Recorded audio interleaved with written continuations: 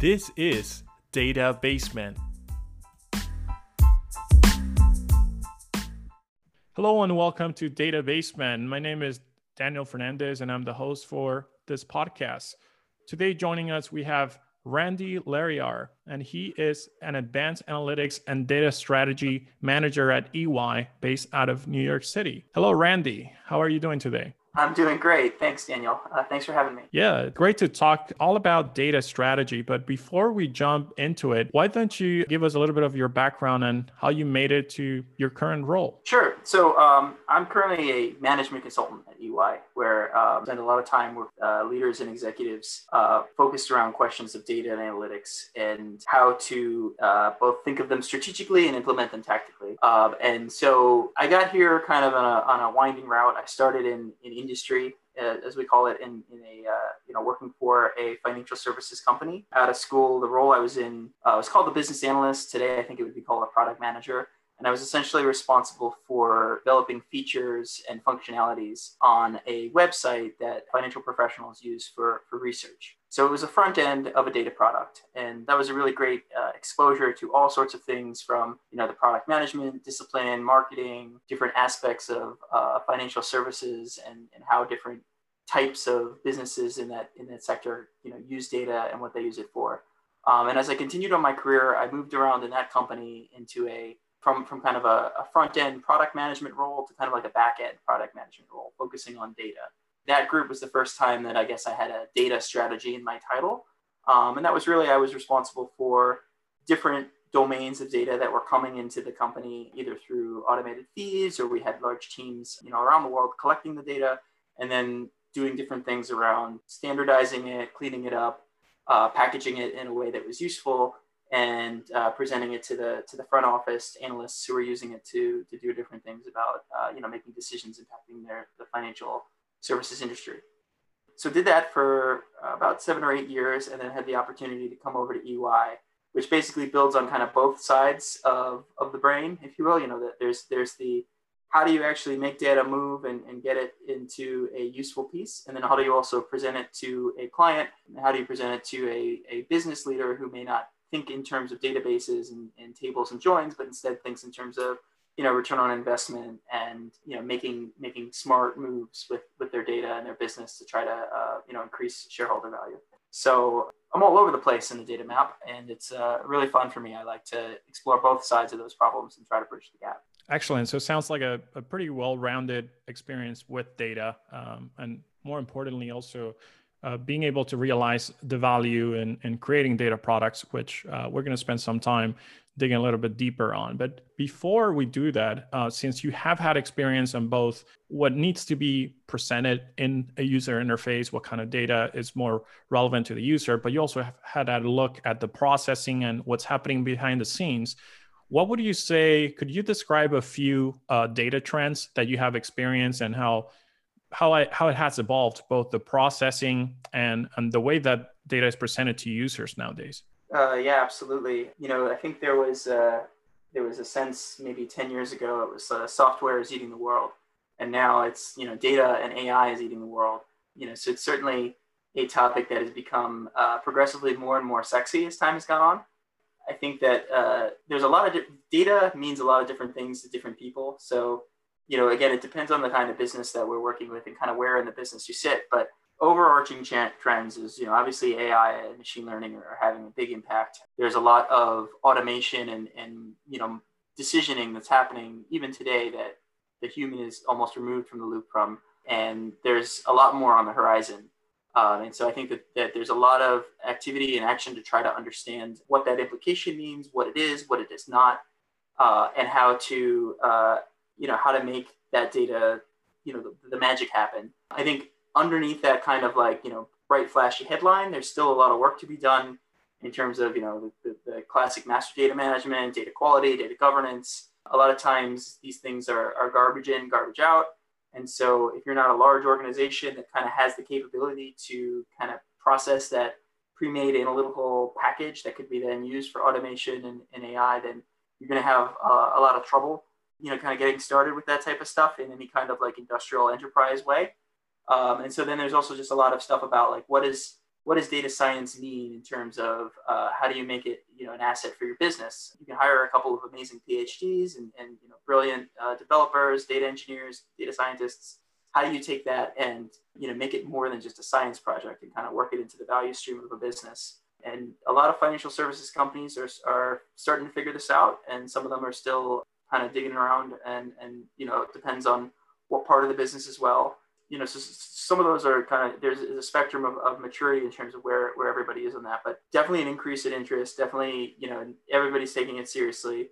And then in parts of the business that maybe are not core data, that aren't actually like making data and working databases day in, day out, how do we integrate with platforms and third parties that do use data to make things more effective? Like in terms of, does the data need to live in our database? Do we use, Facebook's database, with some degree of like paying for advertising and paying for, custom audiences and stuff like that? Where does the data live? Who has the, responsibility for getting it right? Then regulators, legal, all sorts of fun stuff. So this is all in flight, and it's all very much relevant for the clients that I talk to. And it's really interesting because it's as much as everybody wants to focus on like the big picture, like, oh my gosh, AI is coming to eat the world. There's a lot of related data work and understanding that's still happening to get us there. Yeah, so we have a lot to unpack there, and this is a great start. So let's maybe start with one of the key trends that you described. And this is applicable not only to developing data products or to making sense of all this new data that is getting generated. It happens in technology often that sometimes we implement technology for the sake of technology, whether it's AI, whether it's something else. So why don't we spend some time talking about what is really making data actionable? What does it mean to make data actionable? And why is it important to outline that goal and what the business goals are before we even get into the weeds? Yeah, absolutely. And this is a place where I think technology and data can learn a lot from product management. And the concept of start with the customer in mind and the end user in mind, right? It doesn't actually even matter what data technology you use, whether it's deep neural network or a simple random number generator, right? What has to happen is, does the end user understand what the calculation is telling them, and are they able to take some kind of meaningful action? So I do think we spend a lot of time and energy and effort on kind of the engineering part, which is totally important. But if it's not aligned to that, what's going to be different because we have data, then a lot of it isn't necessarily worth the effort. So a lot of the trick is really knowing how to say no and how to focus on, do you have stakeholders, whether those are customers, whether those are internal. Do you have people who are going to take the output of this data and use it to improve their business or improve their processes? And, will that, once that's worked out, what does that look like? What do they need to know to have confidence? And then how do you build the pipe and build the tool into that to create that action?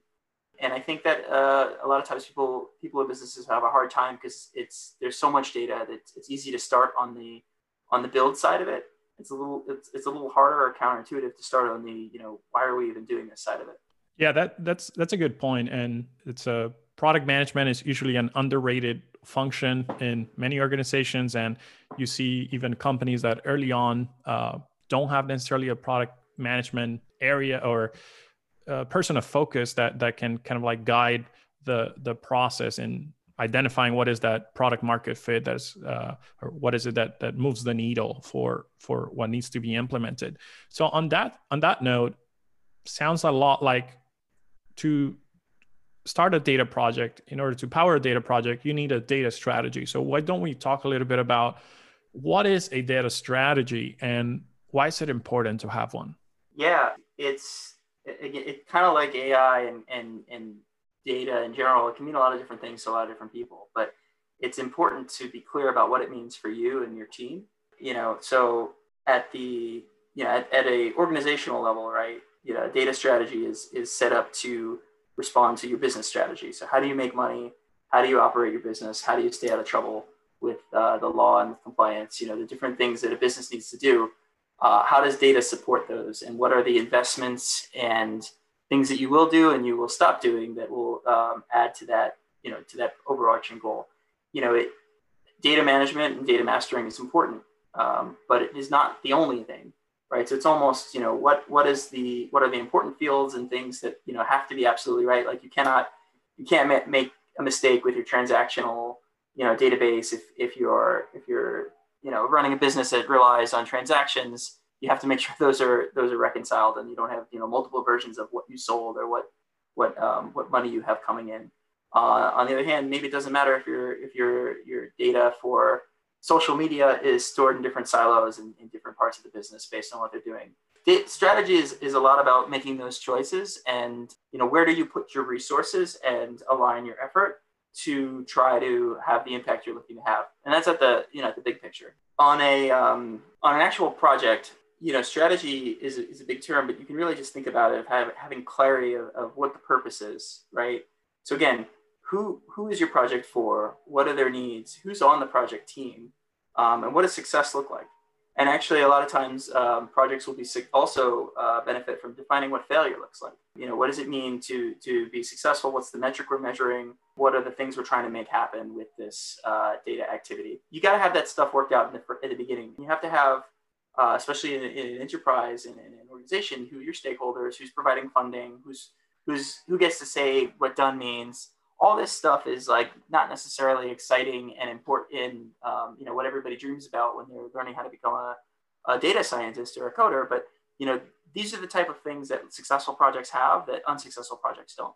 Because once you have clarity on like what the purpose is and who's in the project team and who can make decisions, then you're able to start to really implement, and you actually pick up speed.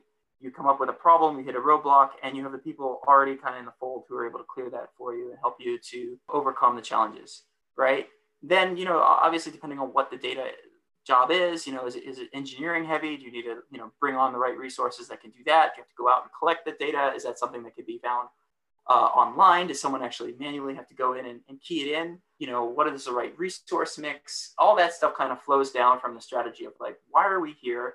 And who, what, where, when, why is involved with the actual, data work that we're going to be doing. Got it. So a lot of it is why, and maybe we can break that down a little bit further. And you have alluded to the possibility that the data strategy will depend on the industry that the firm is in, and it also depend the level of maturity that the firm has, whether it's a brand new company or it's in a late stage as a company. It's fair to say that there's a sort of spectrum to data strategy, where in one end, you may be wanting to play defense because you have to comply with regulatory requirements.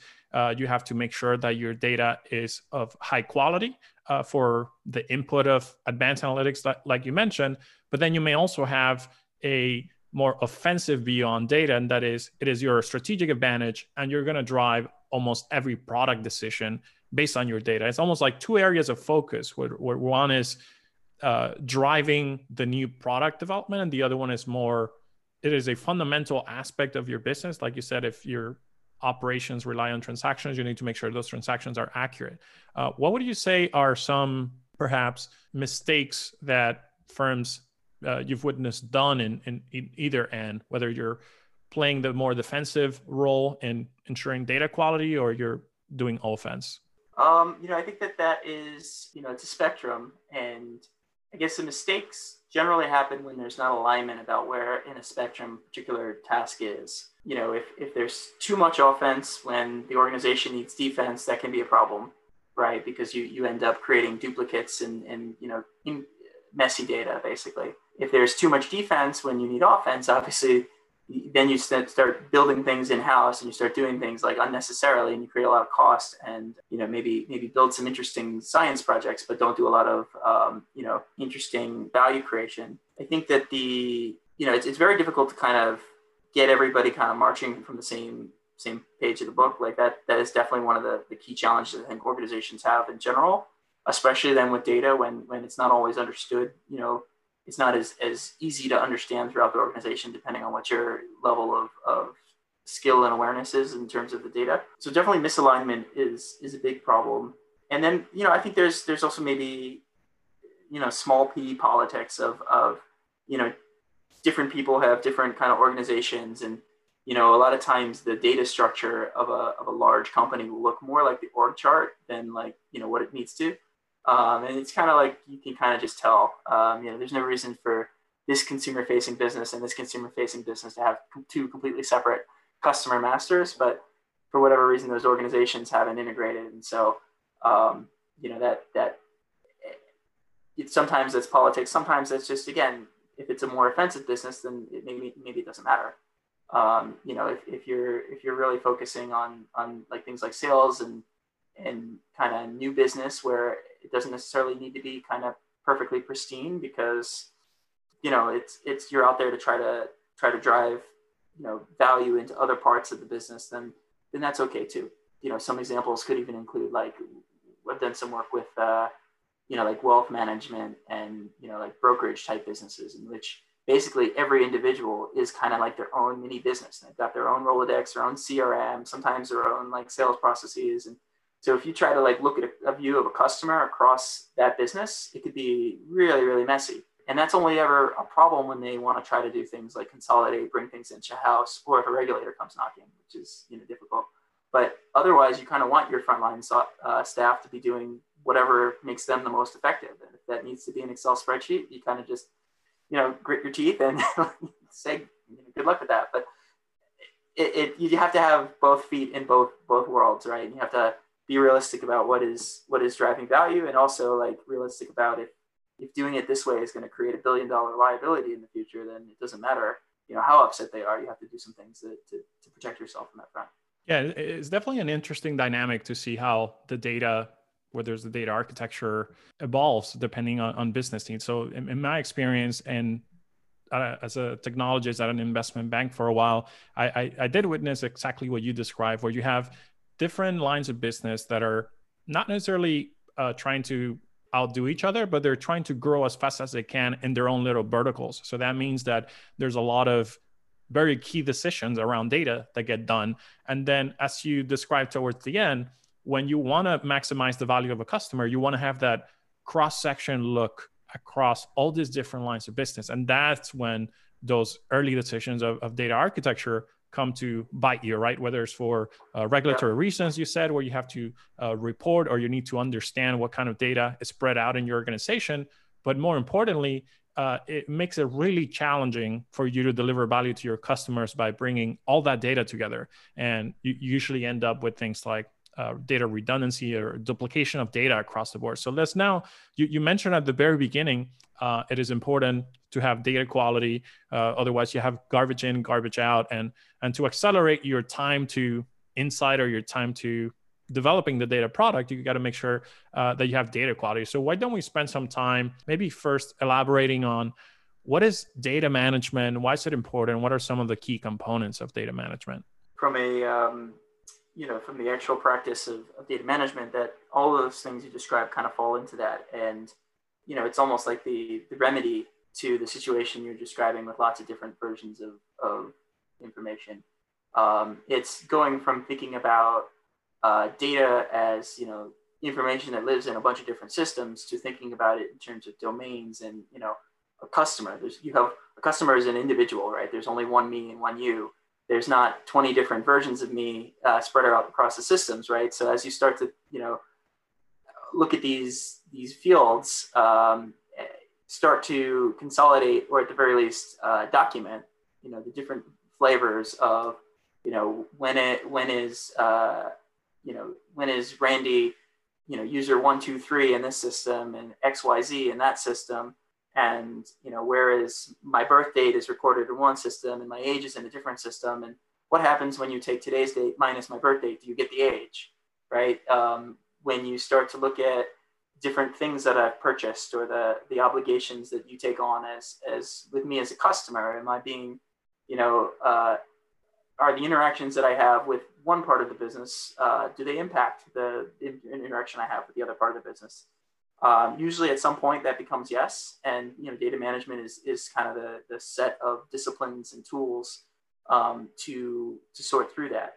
And again, I think about it, a lot of it starts at the top in terms of, your chief data officer, or whoever your executive management is, to kind of set those rules and those priorities and fund those teams that are responsible for that. And I think a big thing, again, like a success factor there is a concept of ownership, right? Who owns your data, and who, frankly, who gets a raise and a promotion when things go well, and who gets fired or in deep trouble when things are bad. A lot of times as organizations kind of set up different siloed systems, that part about ownership isn't as clear. So data management, again, these terms can mean a lot of things to different people, but to me, it's like, who is your owner of your data? And then what are the processes and the tools and the technology and the people underneath that person that kind of are responsible to taking your data to a higher level? And then a big part of that too is, what quality is your data? How do you know that data is clean or dirty?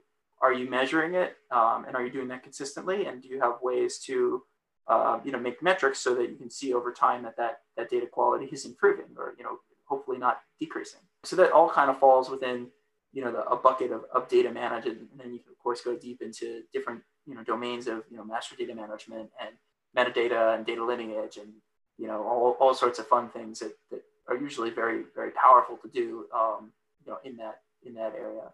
Got it. So now we've been talking about internal data for the most part, but in the very first question, when I asked you about the different trends, you mentioned that there's also trade-offs about data integrations. And as we see nowadays, data gets generated, whether it's by our customers directly on individual platforms, or it may be generated by a third party, and we may decide to acquire that data, bring it in somehow, and derive value. And we see that a lot of that value is not in raw data, is in the insight, what is known as the insights, which can also mean a lot of things to a lot of different people, right? But talking about data and data integrations and regarding third-party integrations, what would you say are some things to know when you're either bringing data from the outside, or you're trying to maximize the value of your own data by joining it with other data sets? Wow. So there's a lot to unpack there too. So anytime the data generally is an asset, right? So anytime the more data you get, the more value you can potentially get out of insights or whatnot. There's, like I said kind of before, with the data strategy, there's some really powerful things you could do with data that you really shouldn't do unless you're a big company, right? It'd be kind of foolish to try to recreate the data advantage that Facebook and Google have about all the consumers, especially in the U.S. and Western countries. They have that data available, and you can of course partner with them and pay them some money to have access to those analytics. There's some really interesting data.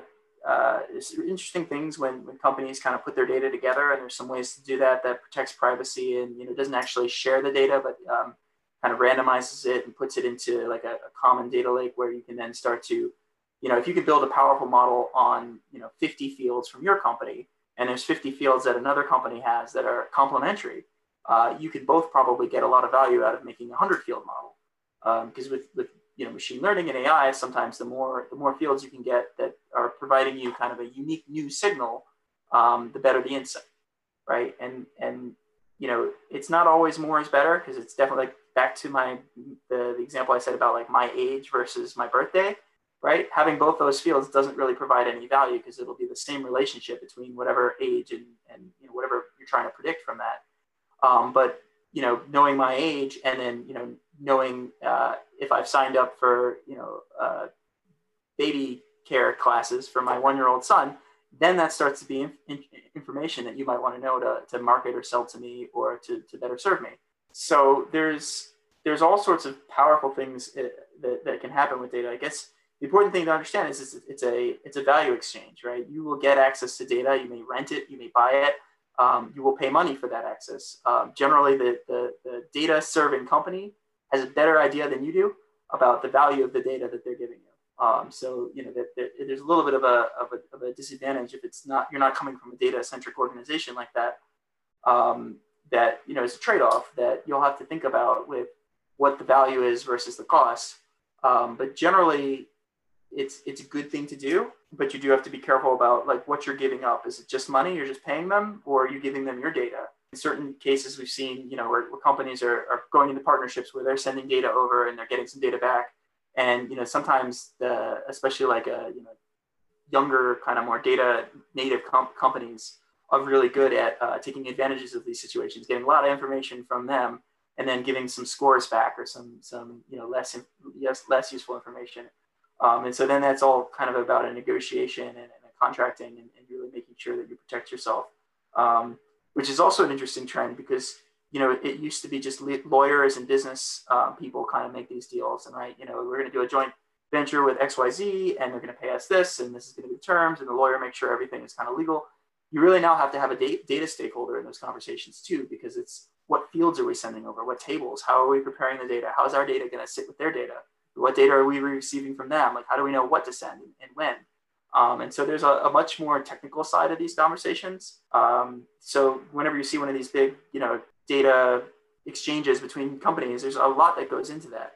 And then you can usually tell based on like, who wrote the press release and what kind of value is coming out of it, which company had the better negotiators in that. But, I think that's an important part for businesses because it is foolish to try to build and replicate certain domains of data. You should really, double down on the domain of data that is your specialty, make that your asset, and then you can go into those negotiations and kind of do those partnerships and try to extract more value. Hope that makes sense.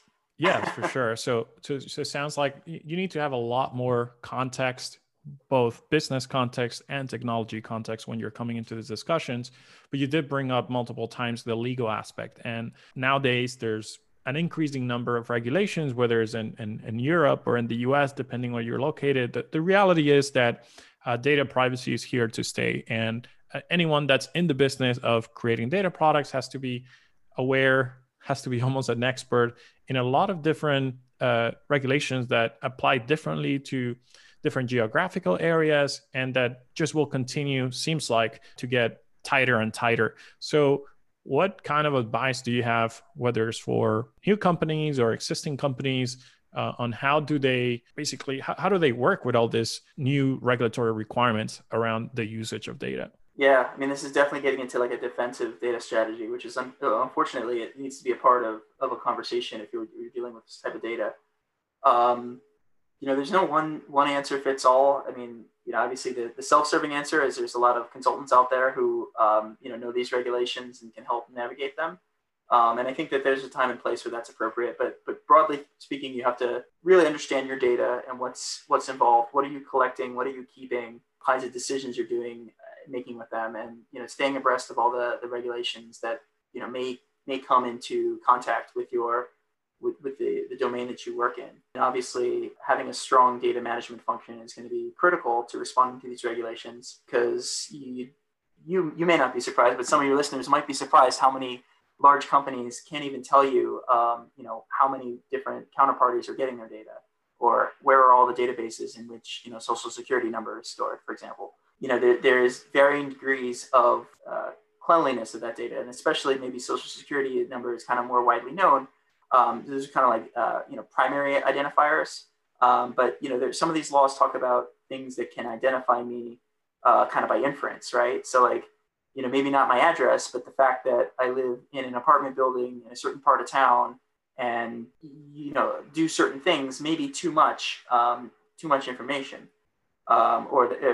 it just depends on the regulation and the context. And without getting too bogged down in those details, I guess it's important to understand your data, important to understand the regulations. If you don't have people in your organization right now who can do both and have those people talking on a regular basis, that's an important hire. And it's really, once you recognize that some of this stuff is going to impact your business, making the investment in data management and kind of doing the defensive thing and really being proactive is going to be the more cost-effective way. When that doesn't happen, then you start needing to turn to third parties and consultancies like EY and others. I mean, obviously we help in all stages of this, but some of our most intense projects happen when a regulator comes in and asks a data question that our clients don't know how to answer, and they don't have the people in place to do it. And so you need to quickly scale up a team.